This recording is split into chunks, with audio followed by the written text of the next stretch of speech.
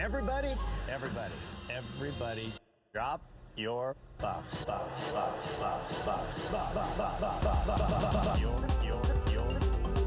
Buddy, buff.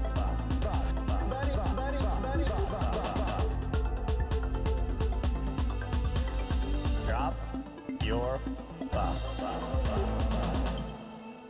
Welcome back to Drop Your Buffs. I'm Sean Ross. I'm Evan Ross Katz. And today we have a special treat because we have a Survivor 41 player, maybe the Survivor 41 player. That's not the winner. Ricard Foyer is joining us. It's been a long time coming because I think if you follow us on social media, Ricard has been a big supporter of Drop Your Buffs, often putting us in his stories and encouraging people to listen to us, which I think has brought a lot of the Ricard crew on board to Drop Your Buffs. So hopefully they're happy with this one. Evan, what are your thoughts on Ricard in season 41? I know we just talked about the finale, but and it's still fresh. But I'm curious sort of what your thoughts are on Ricard as a player of Survivor. I mean, I think Ricard played a really fascinating game in thinking about his pre-merge game and his post-merge. To borrow what Danny mentioned at Final Tribal about if you look at the game like you do it as football, only in 3 parts rather than 4 quarters as football is played. But if we're deploying that same, sort of vantage point, looking at Ricard pre-merge, Ricard between merge to top 8, and then Ricard from top 8 to his eventual ousting, where he placed in 5th, right? Yeah. 5th overall. So yeah, I mean, I think it's just a really incredible journey, and I think that there's a self-awareness to Ricard that is striking against how many players in this game sort of lack that quality. It's a really interesting quality to watch in a game like this, especially when so much of this game is perception. But I think that it seemed to be that what Ricard was putting down, the tribe was picking up. Like there seemed to be people often thought Ricard was scheming, but they thought he was scheming because he was scheming, but also scheming is how you win the game. So I just think there was a lot of complexity to Ricard. And then on top of that, I really enjoyed listening to his post-game interview. I'm new, as you know, 41 is my first time watching in real time. So I'm new to watching fans react along with the show, which is a completely different experience of the show. Yeah. I cannot overstate that enough. Also, just watching it week to week. Anyway, so it's been really interesting watching Ricard's post-show interviews and getting to know him better. And I really want to say, and this comes through in this interview, as you listeners will hear shortly, he's really willing to go inside the game with us, right? And I think that there's a diplomacy sometimes when it comes to talking to players about sort of what really happened. And I just felt like he really offered up a lot, and I really enjoyed our time with him. Yeah, I think Ricard's an interesting case because outside of the game, the sort of fan reaction to Ricard has really been a roller coaster ride because, in the first episode we had the Guys Gate situation with the come on in guys and Ricard being the one to speak up on that. And then this insane backlash from the Reddit crew against him and former players and the sort of toxic ones. And then sort of him having to, start from the bottom and then sort of climb back up in terms of respectability. And then I think by the end of this season, the audience really respected Ricard to the point where I think a lot of them were rooting for him to win, him or Erica. And I think that that's really fascinating, outside of the game, which I thought his game was really interesting. Also starting as part of a duo on UA and this whole Matt Singh sort of situation that they had going on there with Shan and Ricard being the only 2 left of UA heading into the merge. And then sort of that story climaxing with the blind side of Shan and then him having to continue on. That's one thing that happened, but then the sort of outside looking in audience reaction to Ricard was a whole other journey that we went on. So it was really refreshing, I think, to get such a complex character, especially in modern seasons, because I feel so often there's not a whole lot of nuance to characters on Survivor anymore. And so it was kind of nice to have a lovable villain in a way. And there's also I'm trying to think, like I mentioned the perceptiveness of Ricard, and I was trying to think of like an example of that. And that happens in that reward, right? The famous reward in which Heather asks Shan about the Shantham. But during that reward, there's that really intense conversation that happens between Shan and Ricard. And you know, Shan expresses the fact that she's worried that she can't win the game and everything because she's a woman. And Ricard says something, I think it's one of the quotes of the season, where he says, I think this time it's going to be different. This season it's going to be different. And I think that, again, speaking to perceptiveness, I think Ricard was very aware of both like the game that was happening on the ground and then like the 360, like high level, higher up. I don't know the term, you know what I'm saying? But like the vantage point that's high up, he was looking at the game from that way too. He kind of almost like, as a fan of the show, he was playing also as the audience member, kind of trying to say like, you should do this thing. And I appreciated that sort of hyper level of awareness. And yeah, like as you mentioned, this fandom, I was new also to the toxic fandom that exists in Survivor, because I'm mostly listening to these podcasts that were taped a long time ago that are more episodic recaps. I'm less in the Reddits, and I just learned about Edgic recently. This is like the part of Survivor that I don't know a ton about, and so, you know, seeing that vitriol, especially from former players, was like tough. That like, you know, these people who really do have the attention of a lot of, you know, fans of the show chose to use it in such a nasty way. That was shocking. Yeah. And I have to imagine it was just so hard for Ricard, as clearly a super fan of the show, playing the show, and then to have that reaction from his fellow fan community. That can't have been like a great feeling, but ultimately, like, I'm so curious. I wish that we had asked him like what he was thinking, knowing the arc that he had coming, to be like, you all are probably going to turn around on me. Well, it's hard to imagine what the audience is ever going to think about you, but yeah, what an arc. I think he's a shoo-in as a returning player. I don't think we've seen the last of Ricard yet. And I hope we haven't heard the last of Ricard. So with that, let's throw to our interview with Ricard. Ricard Foyer was a 31-year-old flight attendant when he was marooned in Fiji earlier this year, in the middle of a pandemic, to compete in Survivor 41. Ricard was placed on the Ua tribe alongside the Mafia pastor Shan Smith, who became his #1 ally in the game. Together, they survived 4 pre-merge tribal councils, they swindled JD out of an extra vote, and they took an idol right out from under Jeannie's nose. When the tribes sort of merged, Ricard and Shan were the last 2 standing from Ua. In the now infamous turn-back time twist, Ricard found himself in a vulnerable position, but thanks to some fancy footwork, managed to secure the first individual immunity win of the season. Ricard settled into an alliance that, at its core, was made up of the 4 black players remaining in the game: Shan, Liana, Danny, and Deshawn. Together, they sent home Sydney and Tiffany. In a twist on day 17, the merged tribe was divided into 2, and Ricard brilliantly convinced Shan to use her extra vote to split the vote, keeping them both safe and blindsiding Nasir, sending him to the jury with the Nidal in his pocket. Then, on day 19, after winning both reward and immunity, Ricard made arguably the biggest move of the season, blindsiding Shan and effectively dismantling the alliance that had been secretly targeting him. With his new alliance composed of Xander, Erica, and Heather, Ricard voted Liana out next.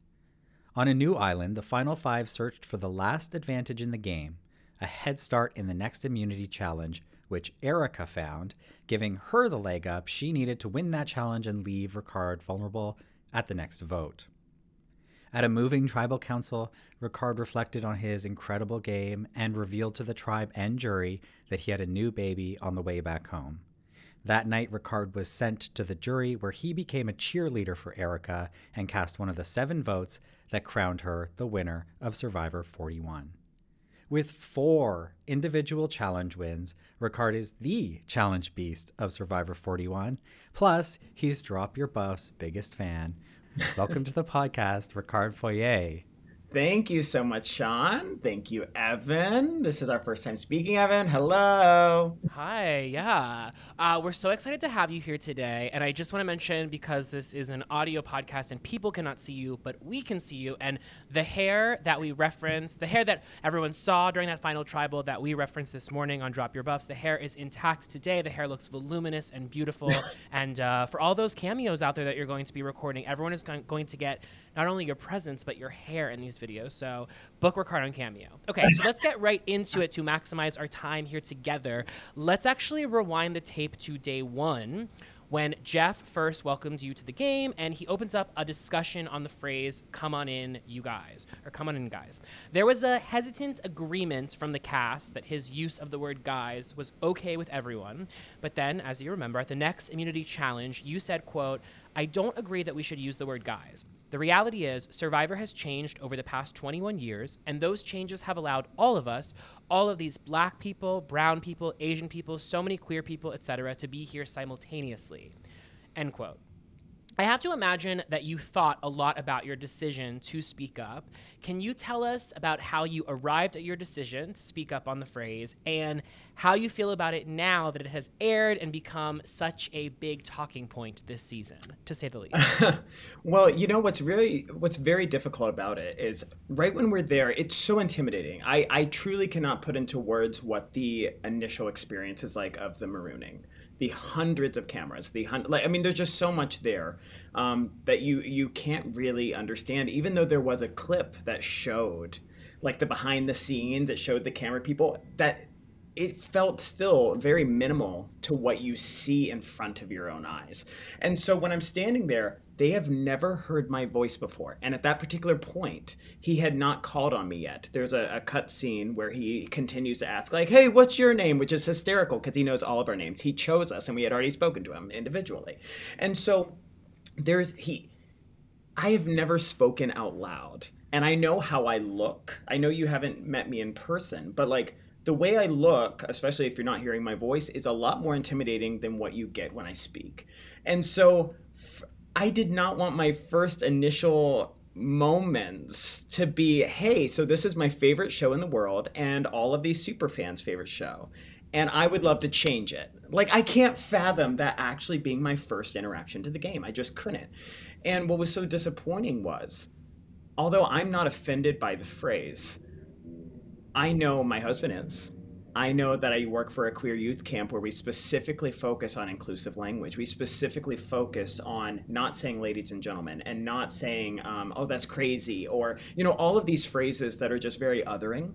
And so for me to be in this game for money and to not have my integrity intact and the bravery to say what I know is right for my community, even if it's not right for me, that doesn't matter. It's my community.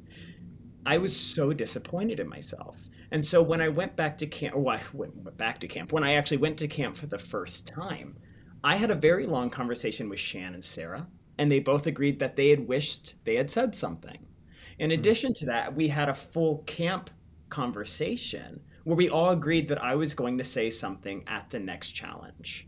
So this was not random. It was not out of the blue. It was just I wasn't comfortable at that time, and I regretted it. And I made the decision to say something. I did not anticipate the pushback from. I really did not. I also was very specific with my wording. Not that I have an issue with people assuming that maybe I'm a little more sensitive or maybe I was offended, but I specifically did not say I was offended. And so it's funny, the assumption that poor little old dainty me is begging even for Jeff to change the show for little me, when that's not, I don't even understand that interpretation. So it was really difficult. Real quick on that, did you have any reaction to seeing several former players of this game, who shall not be named on this podcast, but several former players who went out of their way to speak out against the decision and speak out against you on social media? It was very surprising. This is my very first day of being, like, in the canon of Survivor. Not week, not month. My first day, there were already videos put out. I thought there was going to be a camaraderie of introducing the new cast. I did not anticipate, the barrage of posts before the season even aired of putting an asterisk next to our season because we weren't authentic.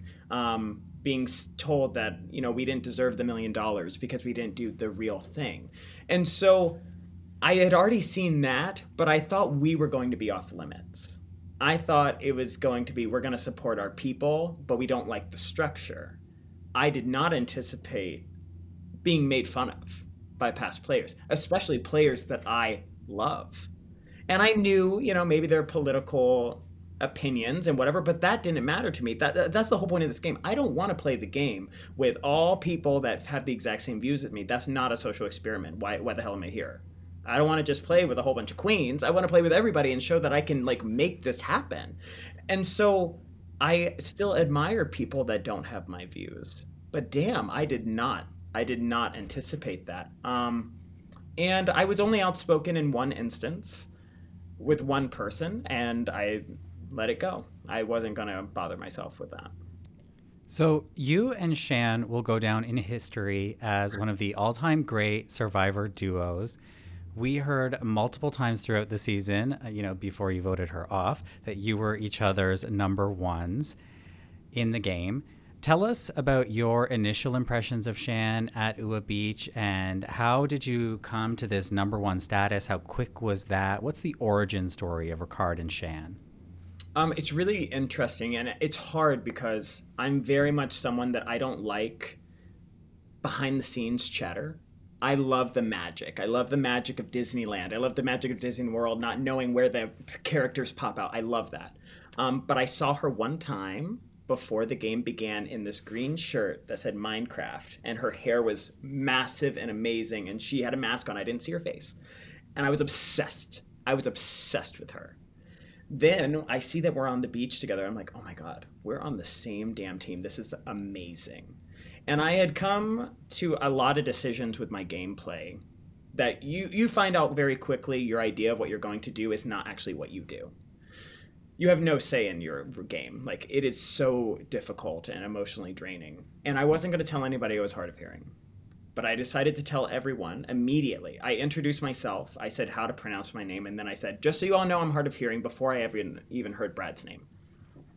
Shan later that day took me to the beach.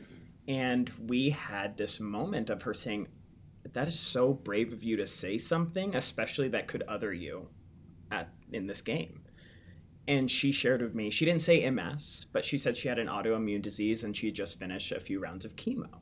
And so then I shared with her that I had had some lumps removed, and we shared this medical history kind of that bonded us, and that we were scared, and we talked about the fear of, just all the things. I don't want to get into our medical history on it, but it bonded us and solidified us. And we also talked about just initial impressions of during the marooning, staring at each other and smiling at each other and just wanting to speak and craving it, and we couldn't. And it just made it even so much better that we loved each other instantly when we heard each other's voices. And so it was pretty disheartening to see our origin story be cut. I think it made it more difficult to root for us as a duo at the beginning. And it kind of othered me from being a conspirator in these really amazing moves, because it was just you're seeing Shan, and then you're seeing me call Jeannie a spare tire, and then you're seeing Shan, and then you're seeing me say, I hate JD. It was very little snippets of negativity from my side, but we were so solid and so beautiful and so kind to one another. And I wish you all got to see it, because it was really awesome. Well, I have to say that when we did finally get to see it a few episodes later, it was such a thrill, as both Sean, myself, and you as well are big fans of the show. And to see two alpha players playing the game together and not going after one another was really exciting, and a dynamic sort of change of pace for the show that made the chemistry between you two just so electrifying. But let's talk about a fellow UA member. You just referenced her. Let's talk Jeannie. Let's put some respect on Jeannie's name. You and Jeannie were two queer people of color on UA, and Sean and I talked a lot about early on that we had hoped that the two of you would work closely together. Such was not the case. And so I'm curious, what was your relationship like with Jeannie? And do you think that she could have been a long-term ally for you if UA hadn't been decimated in the pre-merge? She could never be an ally of mine. I had no desire to work with her in a game sense. But it's funny because I love her. We were tight out there. Like, we bonded. We would sit by the fire talking for hours while everyone was asleep. Like, we had a real connection. But I know what I need in an alliance, and she was not it. When we voted out Sarah, it became very clear that she cannot keep a secret, and she's too honest and too kind. As we've seen with the idol, like, that she handed us. She went up to Sarah before tribal council and said, "Hey, I just want to tell you, man, you need to play that shot in the dark as we're voting you out, but I love you, Sarah." I'm like, what are you doing? You're ruining our literal blind side? What is this? Because that was always the plan, to take out Sarah. It was never Brad. It was never JD. That's not the true story, what the edit insinuates. And I couldn't do that. I need somebody who's cutthroat like me and who's willing to keep their mouth shut and do what we need to do to make this work. And she was too kind. And I love her. I love her in the real world. Jeannie Machini is honestly one of my favorite people on this cast. But an Alliance member, she is not. Well, after you eliminated Jeannie Machini on day 12, you were part of a team that won the privilege of wearing a Merge tribe buff and enjoying a Merge feast and being safe at the first post-Merge tribal council until Erica smashed an hourglass and took that safety away. We saw Danny have a pretty negative reaction to this twist, and luckily you won individual immunity, so you were safe. But what was your reaction to the twist in the moment? It was really complicated because I had a moment of relief because I thought the twist was somebody was coming back in the game. And I assumed that when they said, "Oh, she has this big decision," the word decision made me think, oh, she got to choose which player comes back. And I thought it was going to be Jeannie or JD. And I was terrified by it. It made me sick to my stomach. And then he said, "Oh, you just lose immunity." I was like, oh, thank God. Like, I was so relieved until it actually hit me. It really didn't hit me until after the challenge. And I think it was similar for Danny. There were some negative reactions instantaneously, but it was nothing like when we got back to camp. I mean, there were tears, there was yelling. It was a very intense thing. And I think it really has to do with the verbiage. It has nothing to do with the twist. I was game for the twist. Very similar to Deshaun, throw it at us, but don't lie. And that was the vibe that people had. It was, you are guaranteed immunity. And this is, we've seen past seasons where they like, oh, is it Merge? But we don't actually say it, so it's not a lie. No, this was, you are guaranteed a spot in the final 10 or final 11 or whatever it was. And it just wasn't that. And so it was hard, but I was fortunate enough that was a challenge I always wanted to do. I'm exceptionally good with my feet. And I said before I went out in the game, like, I want to do that because I have, like, just being a gymnast and whatever, I have flexibility and weird toes, whatever. I wanted to do that challenge and I got to do it. And that's a really cool thing. And then to win it. So I didn't really have the breakdown that other folks have. But if I was more vulnerable, I probably would have. I would have been very pissed. But it just wasn't in my story. Do you think that if that twist had not happened and Erica simply returned from Exile Island, do you think her story may have been cut short there? Was that going to be the plan? I mean, that's the plan we saw on the show. Yeah, I thought a lot about that because the default, yes, everybody wanted Erica to go. I had never met her, so it didn't matter to me. I had no emotional connection or bond. But I think Shan and I were aware enough of the game that even if that was the truth, we were thinking too far ahead of like, they have all the Luvu and the first move they want to make is get rid of a Luvu. This just doesn't add up. And I think we would have questioned it enough that we would have joined with Yasa and taken out one of them. That wasn't Erica because they were lying to us. I think that's just like the assumption that would have been made.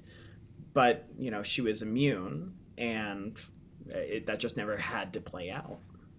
And if you didn't win immunity, do you think you might have been in trouble because you were the only UA who would have been vulnerable at that vote? without the help of Shan unless she was going to play her eye. Like, were you concerned there about No. your place? I wasn't. I think I would have only been concerned if specifically Evie had won. That might have been the case where I could have been in danger, but I had already heard Danny at the merch feast talk about how he wanted to keep men in the game because he was concerned that Ua and Yasa were trying to take out women. And although I am not on board with any of those shenanigans, if that's going to keep me safe for today, okay, yeah, let's get rid of Evie. Bye, Evie. But that didn't happen. I didn't have to think about that, and I think I might have been able to still convince them to get out Sydney, especially seeing how they were all on board with Sydney going home. When the Shot in the Dark was played, we agreed that Sydney was going to be going home. If something went awry, it was totally fine. If we had to do a revote, maybe Evie would have gone, but maybe Sydney, because we assumed that Sydney was the one who told about the knowledge is power to Xander. We did not know that Shan was the one. Shan specifically said Sydney's double crossing us. She told them about the knowledge is power. She lied to everyone and said it was Sydney, when it was actually her telling Tiffany. I didn't know that until a while later. I had no idea. Wow. Yeah. And so, yeah, I think we still would have gotten out Sydney because she was a traitor. And that's why I don't think it's in the edit. I whispered to Sydney, play your Shot in the Dark. Because I knew it would it felt likely it would be a tie or she would just go because she wouldn't have that extra vote. She was already going to do it. That's not like my move, but I definitely was like, yeah, do it, girl. Yeah. So you have a history of whispering to people, trying to get them to play things at Tribal Council. Yeah. And it worked with Sydney. So let's fast forward a few votes, because the defining moment of this season for me was when you led the charge of getting Shan voted out, your closest ally in the game.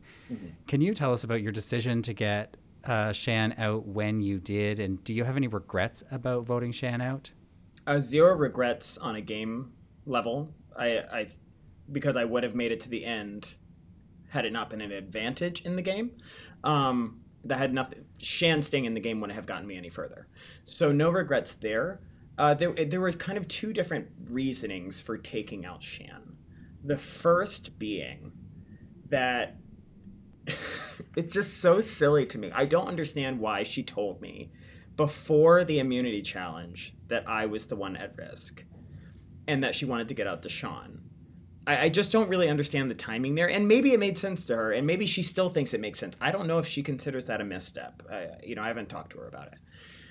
But the fact that she was so determined to get out Deshawn to keep me safe, and then I win immunity, and she's like, you know what? Let's actually keep this person in the game that hates you and wants you out of the game. It's fine for now. Let's switch gears to Erica. I was like, what? You really are not on my side then. Like you've now confirmed that there is no path forward for us because you're willing to keep this person in. It would be different if you had the Camp Out Alliance and the four of you were together and strong, and I was a fifth on the outside, but they still wanted to keep me in the game.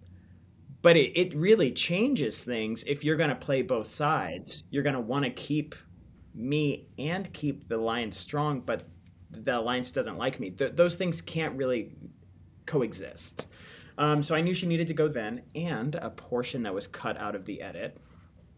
When Shan said, it's not the time, after we're crying, and I said, I'm surprised that she told me the truth. She said, after this vote, we can go for each other. Let's just make it through this vote. We can do it at 7.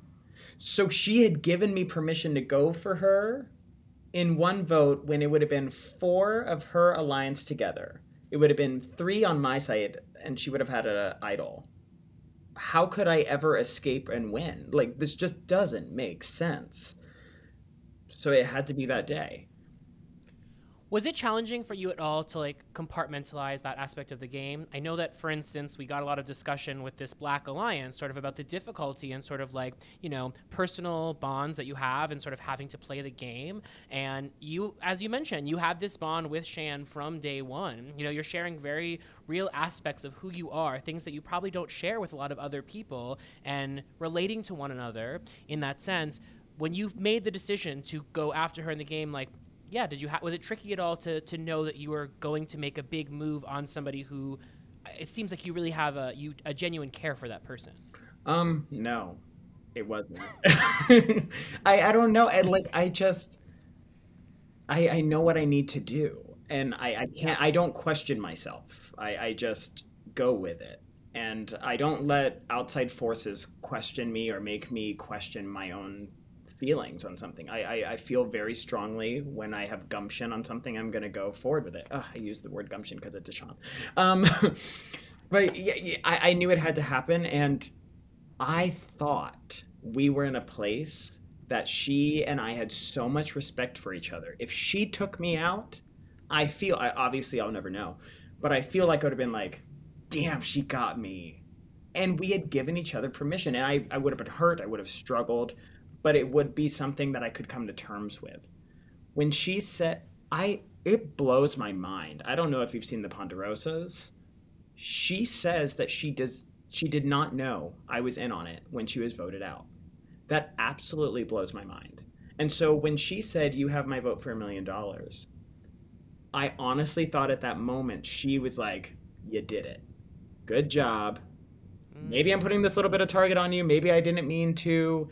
I accepted that. I go with the flow. You know, I stay calm in every situation. She told me I was basically going home because of Deshaun that night. And I was like, okay, I'll figure it out. Like, it's fine. I'll figure it out. But it was really shocking to find out that she thought Liana turned on her and that I tried to keep her safe. I just can't. I guess she couldn't compartmentalize her emotional connection with me and the game because I just thought it was the most obvious thing. Yeah.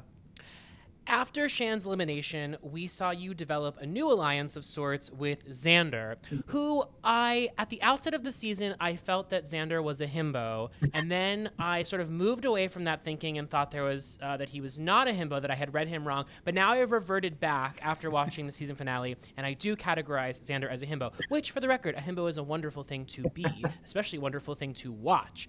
In a recent tweet celebrating Erica's win, you mentioned that the two of you and Erica, had an alliance with Zandy, as you call him, which is something we didn't really see much of. So can you sort of color in for us what your relationship was like with Xander in the game, and did you have a final three between Erica, you, and Xander? There was a final three deal, and I think that's my biggest struggle. There actually was one. It wasn't that's gun for each other at final five, like with Shan and I, where I find that respectful. It was we made a pact. We had a deal there. Now our relationship dates to before Shan. I had solid. It's so funny when I listen to Shan's exit press, and I am not going to spend this time bashing on Shan, but it's funny when I hear it, and she's like, "Oh, it was so sad watching him. He couldn't make any friends. It was hard to watch." I had plenty of friends. I was just real stealth about it. Xander and I had a really deep connection before I told him to play his idol. That was an authentic moment.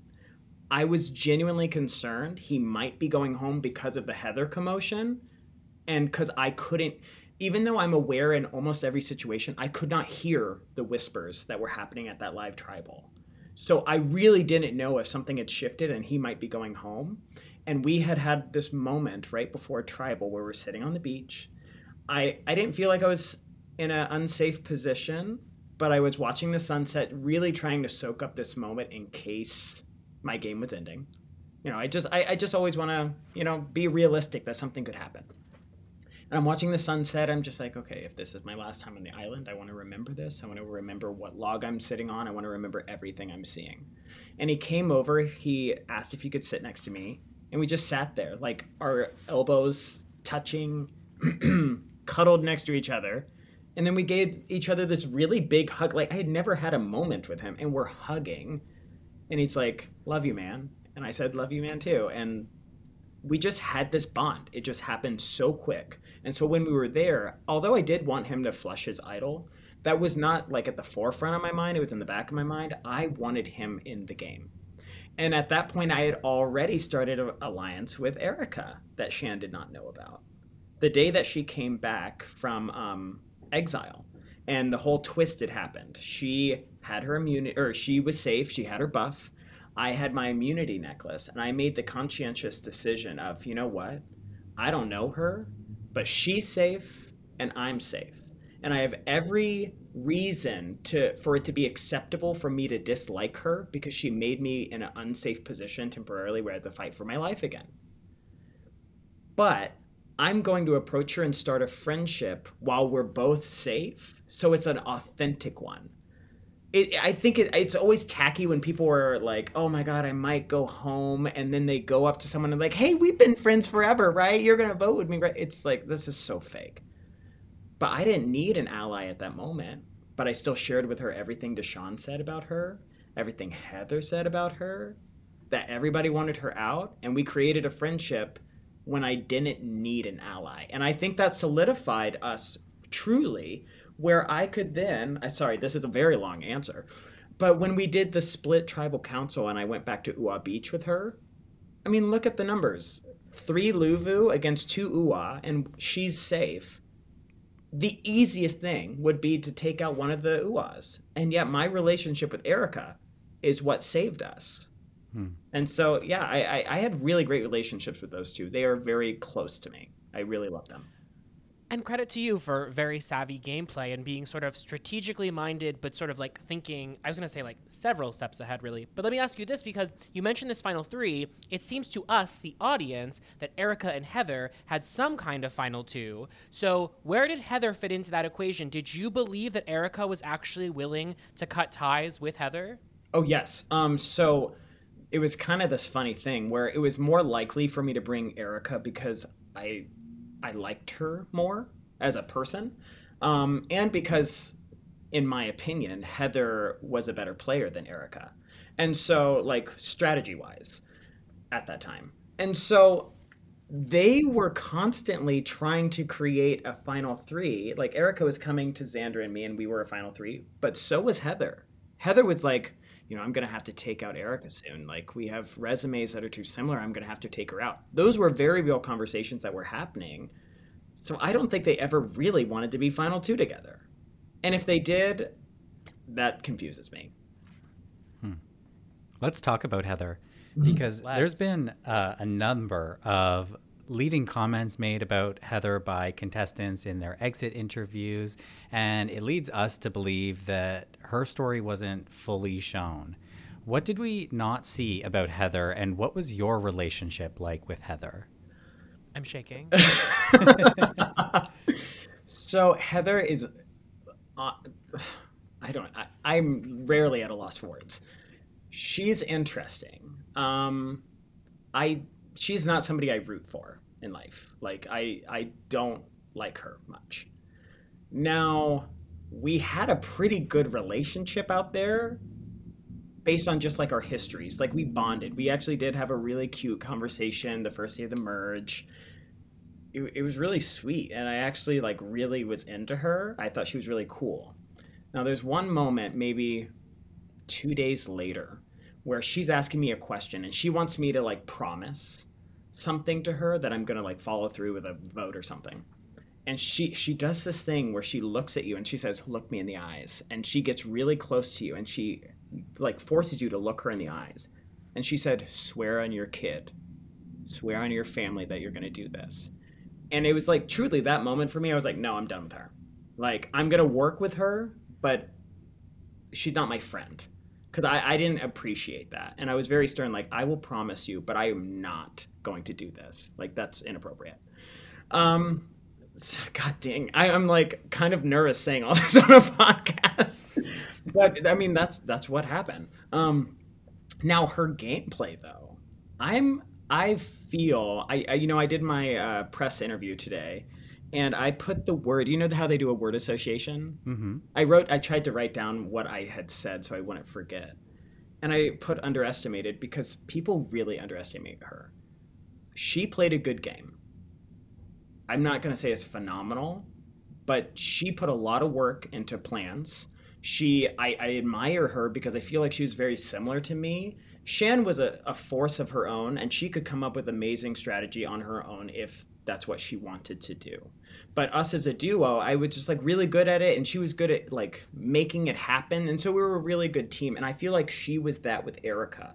And so she would come up with some pretty good ideas. And Erica was the one who would implement them, which was even more tricky because Erica didn't have the social capital with everyone, but still was liked more than Heather. Because as you've heard from the words people say about Heather, no one really liked Heather.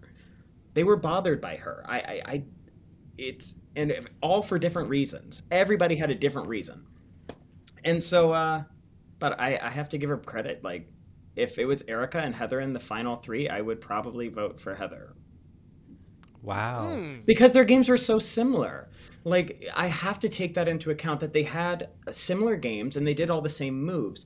But Erica had a lot of luck on her side, and I don't think that's something to discredit her, but it's still a lot of luck on her side. And I know people would then make the argument of like, well, Heather didn't need the luck because nobody was trying to take her out. That's actually BS. Everyone wanted to take out Heather. Nasir tried to take out Heather. Tiffany tried to take out Heather. Shan tried to take out Heather, and Danny could not stand her and wanted her out multiple times. And she was able to find a way to stay in the game. So she needed to stay safe. That is why she participated in challenges when we could have gotten Rice. She didn't just do that for fun. She felt unsafe, and she put in the work to stay in the game, and I really give her credit. So those are my thoughts. Oh my God, the Heather mythology is growing exponentially. Oh my today. God, it's like I still get DMs today with people casting who they want to play Heather in the movie of Heather's life that we've dreamed up. I mean, but thank you for filling this in. I have a feeling we could go the rest of our time now talking about Heather, but I will divert. I want to ask you about that final advantage that Erica found. Mm-hmm. Though it was described as a small advantage, it seemed anything but. And I have to imagine, had you found it or anyone else, you, Ricard, might very well have won the final reward and gained immunity. Do you agree with that assessment at all? And as you're watching it now in real time, as a viewer of your own experience, which I imagine has to be so strange. As you're watching it, did you have that same inclination that it's like, if only she didn't have that little advantage, huge advantage that you could have won? I'll say 2 things. I absolutely feel I could have beat Erica if there was no advantage present. I absolutely do. Because I was really, really far in the puzzle. Now, I don't know if that necessarily means I would have won the challenge because I didn't see the other 2 people's puzzle. Now, in the edit, I did not hear anyone say, like, Xander's in the lead or Deshawn's in the lead. I think Xander was doing a pretty decent job, but he was building his puzzle vertically. And so even if he had it all together, he was going to have to put it back down and it would probably fall apart. So probably I would have beat him. But I think he was in, like, kind of second place with his up and down one, which was odd. So that's tough, but I do think 100% I would have beat Erica. And, you know, it's really tough because Xander and we had this deal with each other that whoever won immunity, the other person would take the idol. And we were just like, that's what we did throughout the second half of the game. We just kind of went back and forth. And we had so much fun with it. He didn't find it to be threatening because he felt he was just as threatening with challenges. It's just I happened to like have the little bit more oomph, but he didn't see that as like game ending for himself. He really had a high regard for his game. And so I if he had won, I still think if he was in a power position, I think he might have played that idol on me. I do. But since he wasn't in power and he kind of goes with the flow, I'm not going to call him a GOAT, but I'm going to say he goes with what the majority is doing, regardless of if it benefits him or not. And the majority was Erica, Heather, and then Deshawn, because for whatever reason, Erica really liked Deshawn, even if he was so cruel to her. And so that will never be, yeah, okay, I won't get into a whole separate answer, but I think I would have won the puzzle. Damn it. God. Well, not only was that challenge for immunity, but it was also for a reward, and a pretty significant one. They got steak, they got alcohol. I think that the idea of combining alcohol before a tribal council is not a bad idea for making good TV, but I'm kind of curious, and I don't know how much alcohol they consumed, but it looked like they were having a good time on the reward. I'm curious what that is like when your neck is on the chopping block and now you have to go to these people to potentially save your life after they've had kind of their first drink in a month. It's funny looking at myself in my camera and seeing how bothered I am while you're answering or asking this question because they were drunk. They were drunk when they showed up to camp, and I had to talk to two drunk people to save me in the game. And it was beyond frustrating. It's difficult for me to put into words what it's like to not only, you already feel vulnerable in so many different scenarios in this game, but to be in the water with Erica, who's drunk, saying, I hate this Sean, and like kind of not giving me any answers. And then she leaves the water and starts asking Xander about his childhood. And then she asked about, like, I mean, they weren't there. And then I go up to Heather and I try to have a conversation, and she asked me to leave because she wanted to enjoy her wine. Like, she wouldn't talk to me. And I didn't, like, I was just at a loss. I didn't know what to do. And then I went up to Xander, and I was like, they're really drunk, and I don't know what's going on, and I feel like they might be voting for me. I don't know. And he's just like, whoa, they're voting for you? Himbo. I think I gotta go with them, man. I was like, what is happening? Like, how is this real life? And there was just really nothing I could do at that point. And it was tough. It was really, really tough. And I do not agree with alcohol before tribal. I don't. Because what's the point? What's the point of going through every twist and every advantage and all of this to get to I feel like there should be a certain point in the game where the work you put into the game should be what matters. And it's difficult when I'm in this position where it's like, I know there are people that dislike me. Say what you want about my game. I participated in every twist and advantage. I got advantages from other people by using my savviness and using my alliance. I made it through, when I was a big threat, multiple tribal councils without immunity and still made it through. So I don't even understand this argument of, oh, well, it's not a good game if you have to win every immunity. There were plenty I didn't, to the point that I stepped down for Rice and didn't even go for immunity ones. I had to participate in this twist with the hourglass, and that wasn't my call. I felt like I needed to participate in the do or die, and I overcame that. Like, I did all the things. And then for me to be at this final point where I've done all the work, and two drunk people vote me out after a slight advantage of more than 50% of the first 3 elements of the challenge being done for them, that is hard to swallow. I'll get there. And I'm happy for Erica, but give me a damn minute, girl. Like, this is a lot. Okay, let's shift gears a little bit. You talked about wanting to be the first hard of hearing contestant to win Survivor. We got a great scene sort of in the middle of the season about your hearing impairment, that you being deaf in one ear, and sort of like that you have to read lips and rely on reading lips. And I'm curious, did that make the game more difficult for you to play? And did reading lips ever actually serve you well in the game?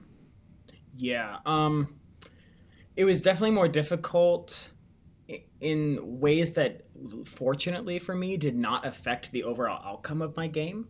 But there were moments, I mean, like with the Xander thing, now it's going to live in infamy, me looking stupid, telling him to play an idol 19 times. But that was because I could not hear the conversations going on. And I know there's whispering and anybody else could say that, but I was in conversations. I had the social capital to be in them, and I still couldn't understand what was being said to me. So that is a difference. And at night, I mean, there were so many conversations where the majority of our bonding as tribes and as like human beings happens at night in the shelter. It's pouring rain every night. I don't know why they didn't show it, especially with like this being the hardest season. It was miserable at night. They're only showing sunshine days, and I missed out on everything. I don't know most of the people's spouses' names, kids' names. I missed out on all of that until I got back home and stalked them all on Instagram because I couldn't do it at night. It just really hurt me, and it made it really difficult to have those kind of personal connections because you can't just go on walks by yourself with people. It's too suspicious. And so when you do it, it needs to be for a solid reason. I shouldn't do it just to like find out about your husband. And if I'm gonna do it and already put a target on my back by taking you aside, it needs to be for something valid and like important. The second part of your question, it did benefit me. There were multiple times I knew that either a plan was drifting my direction, someone could be flipping on me, and I needed to do something about it, or that somebody was going to vote for me. So drunk Heather and Erica, I read their lips when I was kind of far away, and I knew they were going to vote for me. I want to ask about the historic tribal council in which Lyanna's torch was snuffed, and we got a pronounced discussion about the internal struggle facing some in this Black Alliance, in feeling like they both wanted to uplift one another while also wanting to play the game, and how, despite being in an alliance, those two ideas were often incongruous in the game.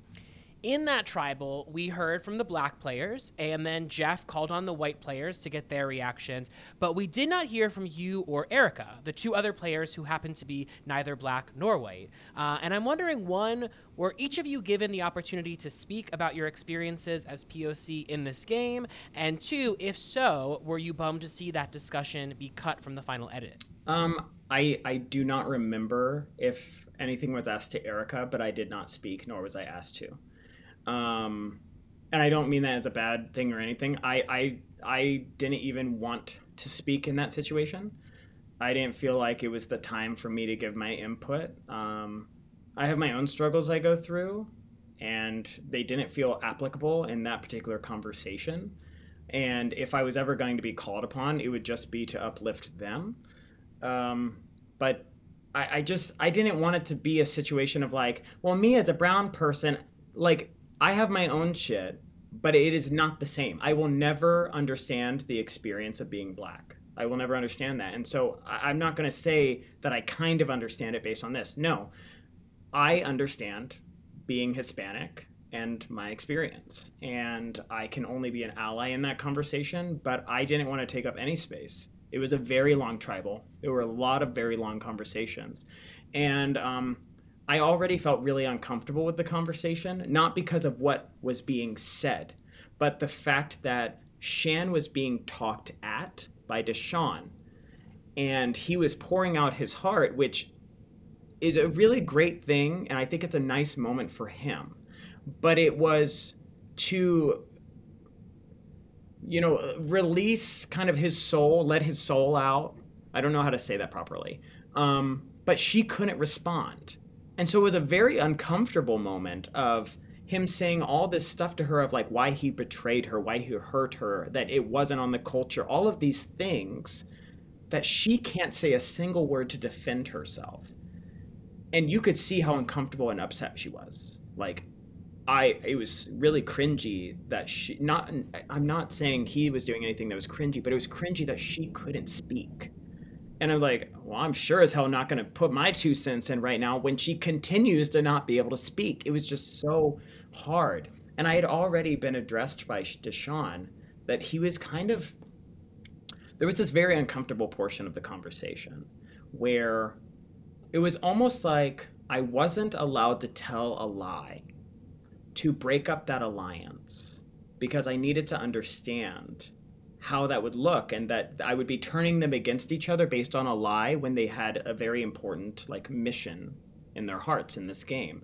And it's like, I can understand that, but I'm also playing my own game and I'm not a part of this. So it's tricky to be like, oh, so I'm not allowed to play the game? I don't really know how to navigate that. And he continued to look at me. I don't know if it's in the edit. It's kind of hard for me to rewatch some of the episodes. There are some I probably will never rewatch. Or certain scenes, at least, that I will never rewatch. I will never rewatch Guy's Gate. It's just not going to happen.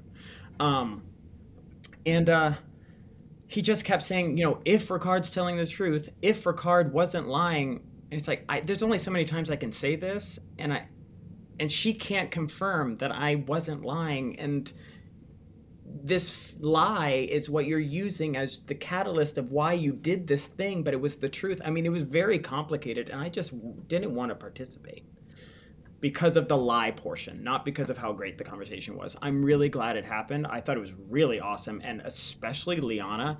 Like, it was so cool to be on Twitter while watching the episode, and I start to see all the comments of like, can't we just watch Survivor? I don't care about this, blah, blah, blah. And it was like at the same time, she's like, by the way, everybody who's going to say, why is this happening on Survivor? It was amazing. It was like the most perfect edit, the most perfect conversation.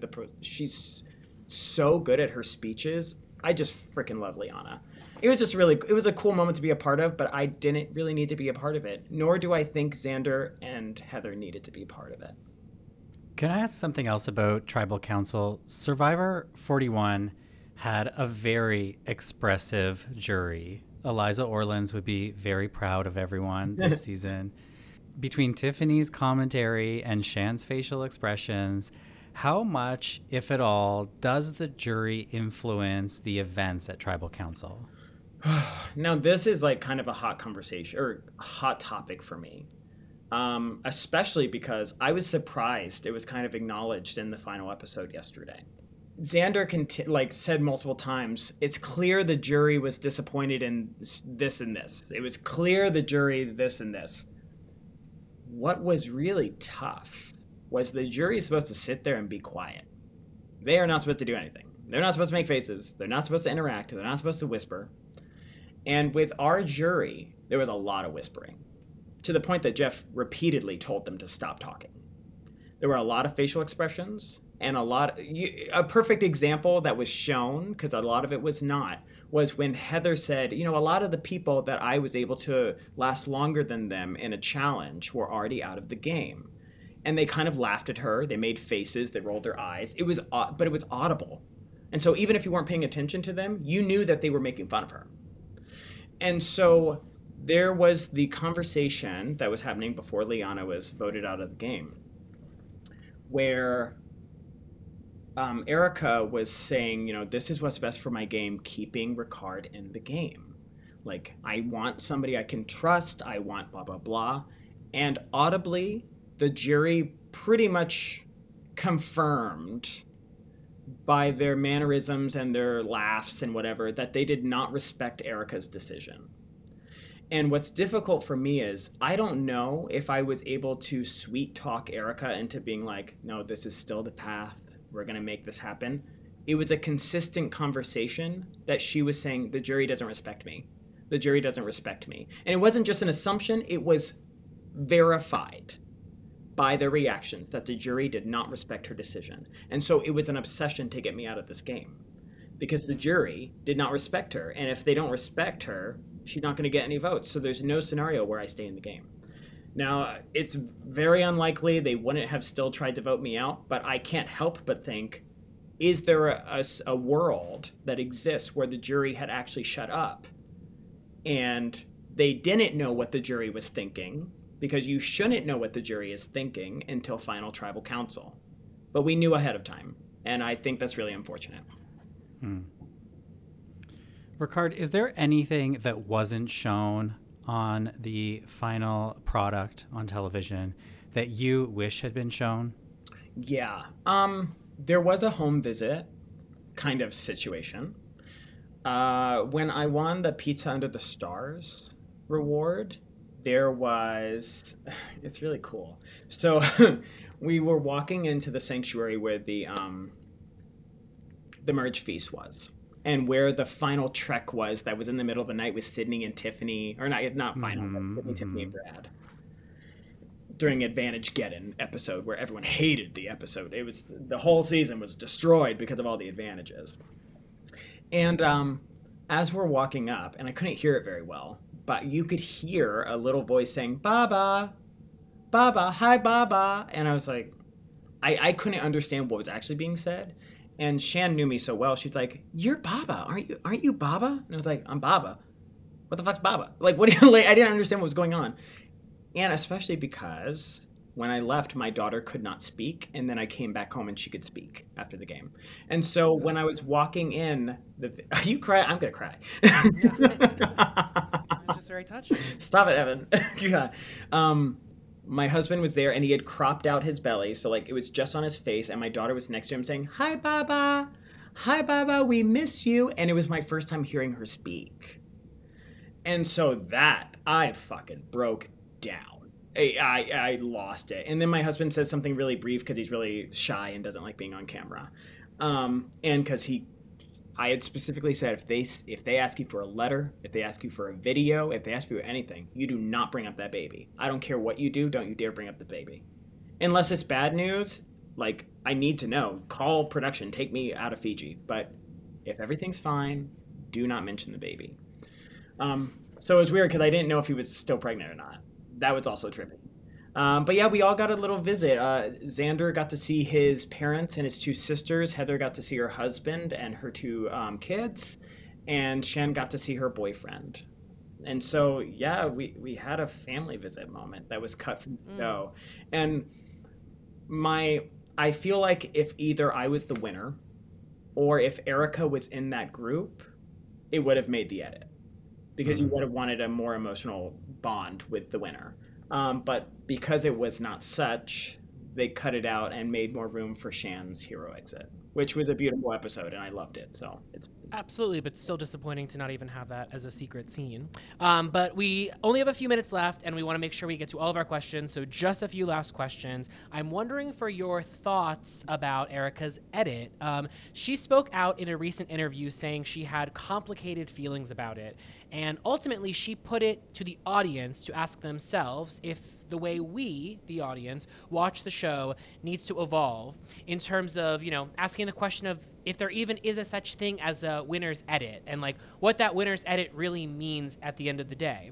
And Sean and I have talked a lot about this very subject on this podcast, citing the fact that like there are some underrated winners who effing won the game. And if you win the game, you are good at Survivor. So I'm just curious for your thoughts around Erica's edit and her reaction and, in stating that sort of her complicated feelings about it.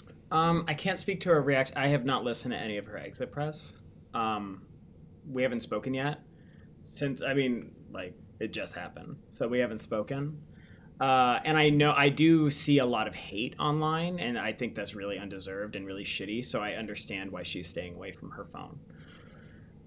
Edit-wise, it's there are a lot of things that are surprising, but I'm no expert. I feel like there are a lot of storylines that didn't make it that are surprising to me, and I kind of feel like you should focus on the winner primarily, but also you should focus on the real stories that happen and not like amp up the stories that weren't important. And it's kind of tough because I feel like maybe it's not the winner's edit, but I feel like it shows everything that happened for her. I don't think anything was left out. So I don't really know how to balance that with, I have no idea what happened at Luvu camp before the merge, except what I saw on the TV. But from the merge on, everything and then some was added in of Erica's edit. And so I don't really know. I still feel like you didn't really get as emotional a connection to her as they could have done. Like, you could have seen a lot more of her funniness. You could have seen a lot more of her, like, her real friendship. Like, we had real friendship. They could have shown that and, like, really shown that she, like, was kicking ass and making fewer relationships, but the relationships she had were phenomenal. She was like my shoulder a lot of the time. She was great. I confided in her with everything. We had this cute moment when we met where she's like, my favorite player is Todd from Survivor China. And, you kind of are like him. You're basically the Survivor 41 Todd. But I shouldn't trust you. But I do for some reason. Like, we had just this cute little, like, banter. And we just trusted each other when we were really good friends. And I think they could have shown a lot more of her. But move-wise, I really think they did her justice with her game. And I do. And because you mentioned it, justice for Todd. We love Todd on this podcast. Justice for Todd. I love Todd. Ricard, are you ready to play this game again? Yes. Yeah, I am. I appreciate the game. I feel like I had a complete story that doesn't really require, the second chance of what would I change. I think I more have, oh, I could just play a new game and see how that goes and see if I'm capable of a new game. But yeah, I'm ready. I am. I want to play more than anything this game again because I'm really good at it and I think I'm made for it. But it's a tricky thing because so many people go back into the game saying, "Oh, well, I made that big mistake and I'm just not going to do that this time." I don't have Yeah. that, so I don't really know what my future looks like. And I Mm. don't know if I'm warm and fuzzy enough to play a warm and fuzzy under the radar game, but I could Mm. try.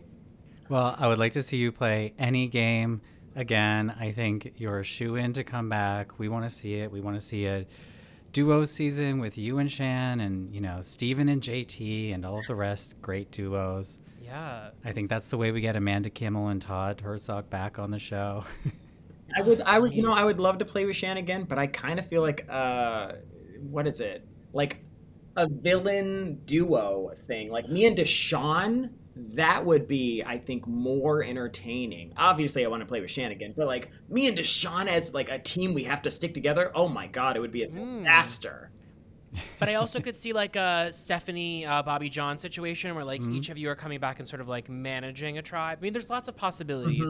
I do want to say though, before we let you go, this is an LGBTQ plus friendly podcast, and we really focus on LGBTQ plus players. And I just think I speak on behalf of a lot of our listeners in wanting to thank you for all you brought to the show this season, the dynamism that you brought, the conversations that you brought to the show, and just as the Black Tribe, the Black Alliance was talking about not wanting blackness to be seen as a monolith. Similarly, queerness is not a monolith, and I think that you really helped bring nuance and value to the canon of great queer players on this show. Thank you. It's really, we all have dreams about what we want our experience to be like, but to actually be in it and realize that I almost set a record for a queer player. Like, I almost did it. And it's just so cool. I made it further than any other hard of hearing person. And like, I would have been a really awesome Hispanic winner. Like, it's just so cool that I actually kicked ass with all the little things against me. And it was a great time. So I didn't say that very eloquently, but I'm really proud of myself, and I can't really say it any other kind of way. We are so proud of you too. We had such a great time watching you on this season. We hope to see you back. We thank you for listening to our podcast because I think that you've been a great supporter of us here at Drop Your Buff. So we're so Yes. thrilled that you chose us to do your first sort of long form interview post season 41. I know the listeners are super excited about it, and we're super excited to have you on. We hope we can talk to you again more in the future. There's just so much to say. Well, also, we need to have you back on because, like, right now, obviously, we're focusing on season 41 because it just happened. But, like, we need to have you on to, like, talk about Survivor more holistically. So I think it goes without saying, but we'll say it just to be sure. You have an open invitation to this podcast whenever you feel so inclined. Oh, I mean, I saw your Mount Rushmore at Ponderosa, and I got to say, you know your shit. You know it. I know them all. I know 'em. Although I have some questions about some of those places. Okay, Ricard, we won't keep you any longer. I want to say congratulations on the birth of your son. You did make it home in time, right? Yes, I did. Yeah. Oh my It's God, a what a great beautiful story family. in the season Yeah. and a great way to sort of like send you off there last night. So, congratulations again. Thank you so much for joining us. Thank you. Bye. Bye. Bye. Okay, Evan, that was Ricard. What did you think? Well, I'm thinking right now, like we've done a couple interviews so far, right, with former players, and let's zoom in on like someone like Courtney, for instance, who hasn't been on this game in 10 years, and so really is reflecting on experiences in great detail that happened a decade ago. Contrast that with this interview, right, where we have a player who not only just played the game this year, played the most recent season of the game, so can speak to sort of like the changes happening that are very unique to this season. And then because of the unique circumstances of reading the vote live at Tribal, both like had this unique experience of knowing the winner a long time ago, and then also having to like watch with people who are experiencing in real time. There's just so much to that. And contrasting out with someone like a Courtney who we've had on, I thought it was really exciting because there's a heartbeat about Ricard. He's speaking with a little bit more intensity than these other players who, you know, they're thinking back upon memories from a long time ago. Time heals a lot of wounds, right? And with Ricard, whatever wounds, and I'm not saying he's got wounds necessarily, but I'm just saying whatever he's got from out there, it's still in his body, like psychically. It's still fresh, yeah. Yeah, and so I really just enjoy, there was like, he's just kinetic, and I feel like we really were able to like latch onto that and like kind of go for the ride. So I had a good time. Yeah, particularly I think about when he was talking about the so-called slight advantage that Erica had in that Final Five immunity challenge. You know, I like, as a fan watching that, I think it's bullshit, to be honest. And it was kind of nice to hear Ricard say the same, because I think we're so used to these diplomatic answers. And it's like, as the victim of that advantage, it's like, yeah, we like, let's say that it sucks. If something sucks, let's say that it sucks. And so I appreciate him going there. I know, like, you know, not that I think Erica's ever going to listen to this, but like, if Erica heard this, you know, she may feel a certain type of way about hearing that.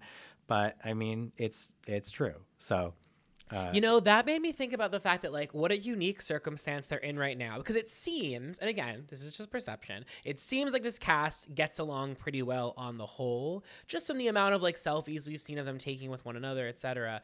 And so it's curious in this, like, round of press cycle for all of them that you might be asked about something that happened in the game at one point that you're not necessarily holding on to, but when it gets brought up in an interview setting, you're kind of reminded of something and you're like, yeah, they were a fucking dick that day, or whatever it may be. Yeah. And so it's interesting and I'm not saying this is exactly what happened in our circumstance. I'm just saying in general, it's interesting to think about this round of press for all of them, and having to other people respond to moments that they're reliving that you might not have thought about, et cetera, et cetera. So I think it's cool just like hearing all of them, and a lot of them who are good with each other now are willing to say, we had a moment where we weren't so good. And I like that. I like hearing about that. And that it's still evolving is so fascinating to me. I've never been like in the middle of it in this type of way, because, you know, there was a moment where he was talking about, oh, I haven't talked to Erica about that. I haven't talked to her yet since her win because it just happened. So it's like, you know, I don't know what their relationship is going to be like moving forward. And I'm really curious to see. And it's like a little bit playing out in the media, and it's fascinating to watch. Absolutely. I also was just so curious, like, what are their phones like the night that this is all happening, right? Because typically you're sitting on stage live at the finale, and so, you know, you're reacting both with the cast that you're sitting with and then the, you know, the live audience, but they're like watching this kind of Drag Race style. This really reminded me of Drag Race, where it's like you're just in a bar full of people who are like really excited. I mean, there's something really kind of old school about it. So I just was like curious, like I was wondering like what was that night like for them? You know, I heard Erica mention the fact that she was like hungover. It's like, give me a documentary film about The night of Erica's win, right? Like just give me all of like where she started, where she ended, etc. I'm just really fascinated by this press cycle. And I want to say I really liked Xander's side note, but I really like Xander's outfit from the finale party. I know not everyone loved it, but I really loved it. You know, it's funny because, well, as I've mentioned in the last episode, I did go to the finale party in Chicago. Erica wasn't there. Erica had her own party in Toronto that Heather went to, and virtually everyone else was in Chicago at another finale party. And, you know, I have friends who went to Erica's party. They were sending me pictures of Heather, and it looked like a lot of fun. Although this party was fun too, but just like wildly different. And it was a weird experience to watch everybody, you know, like to be with the jury as they're watching themselves ask their final jury questions or discussion, whatever the format is now. You know, and Tiffany's showing me the text from like her family about her jury dress and all of this. It was like, it was a bizarre experience for me. Well, can I ask you more about that? I don't want to put you on the spot right now, but just Absolutely. like what you're willing to share, because I feel like this is a really unique circumstance in that we have you with doing some boots on the ground reporting. Like, how often does that happen in the Survivorverse? So is there anything you can share with us? I mean, that already was a pretty wonderful thing to hear. God bless. But anything more you can tell us about sort of the cast and anyone that sort of you received them as really different than you thought they might be based off of how you'd seen them on the show? Yeah, so I would say that, first of all, Ricard, our interview subject, is absolutely lovely. We spent a lot of time together. I would call him a genuine friend. And that was really nice. Uh, and then Tiffany was glued to my hip the entire time that I was in Chicago, the entire time. And we spent like kind of the day of the finale, like went to breakfast, went to lunch, went to the finale, and it was just like Tiffany and me. We were the duo of the Survivor 41 finale. So that was iconic. Uh, I love Danny. I love Danny. Danny is so cool, so nice, so funny. Danny's wife, incredible. And Evie was great. Evie's girlfriend was great. Deshaun was really cool and really wants to come on the podcast. So you might be hearing from Deshaun one day. I welcome the day. I also really like Abraham and Sarah, our first boots. Sarah's very, very cool and funny. I remember very sad when Sarah left because I felt like she had so much potential, and I still do think she has a lot of potential. Oh, one more thing. Voce, hot. So hot. Like so sense. hot, I was a little nervous to talk to him, so I didn't really like have a great connection with Voce because I was too intimidated. I get it. I mean, I followed him briefly on Instagram, and then I decided to unfollow. But I agree with you. You know, can I just say sometimes it's difficult with these Survivor players because sometimes you love them like in the Survivorverse, but like who they are on social media, as you and I were just talking about off the pod. I mean, you and I privately. It just can be a commitment sometimes, and you're forced to sort of like enter the world of this person without the Survivor editors and camera people like dictating what you see. Yeah. Anywho, that is incredible. And is there anyone that you would say? It seems like you had good things to say about everyone, just because you know the shady journalist in me. I have to ask: was there anyone who you were kind of you got a standoffish vibe, or just the vibe was off? I wouldn't say a standoffish vibe, but I think I was like, if I was disappointed by anybody, it might have been Shan. And like, not for any specific reason. I think I was just afraid of her. She's very tall, like way taller than I ever would have imagined. And so I just am like, and I'm short, like just so people know. And so I just felt like a little twerp being like, hi, Shan, I loved you on Survivor. And so it was like a little, but she was very sweet. She was very sweet. And it was really nice to watch, like, as Ricard was being voted out, I was sort of sitting at a table with Ricard and his husband, and then Shan was sitting at the next table, and that she was like, you know, sort of like rubbing his arm as he was getting voted out and being very supportive. And that was nice to see because I really had no idea what their relationship was like post game, especially with this whole like, she didn't know that he was the one who voted her out. She thought it was Liana. And if you watch the Ponderosas, like there's even this like uncomfortable moment in Ricard's Ponderosa where she ignores him, like pretends he doesn't exist at breakfast. And like, so it was nice to see that they sort of like made up, but I was just a little intimidated by Shan. It's just Sounds the like presence, they- the whole aura of Shan. It's like, No, I get it. It's as large as you would imagine it is, and it's like a little intimidating. So I am. I think that's interested in more on this- me than on Shan, but I'm interested in this Ricard Shan drama. yeah. I do want to mention though before we go, I'm really excited that we're talking to a recent 41 player. But Sean, I think that we need to rewind the tape sometime soon and really get back to our roots. And I want to get us in conversation with like an old school player. Well, I think it might be happening. Okay, cool, great. I think it might be happening sooner than anyone's ready for it to happen, including me. This is going to be a case of like, I hope it's not a case of don't meet your idols, right? What is that? I feel good about it. We've met a couple of our idols already, and we met felt some good of about our it idols, after the and fact. It's all gone great. It's all Yeah, gone great. like Okay, with that, I got a little messy here. Okay. Thank you for listening. If you have any thoughts about the Ricard interview, any questions left unasked, I think it's possible Ricard could be back on Drop Your Buffs one day. So drop us a DM and let us know your thoughts on this interview.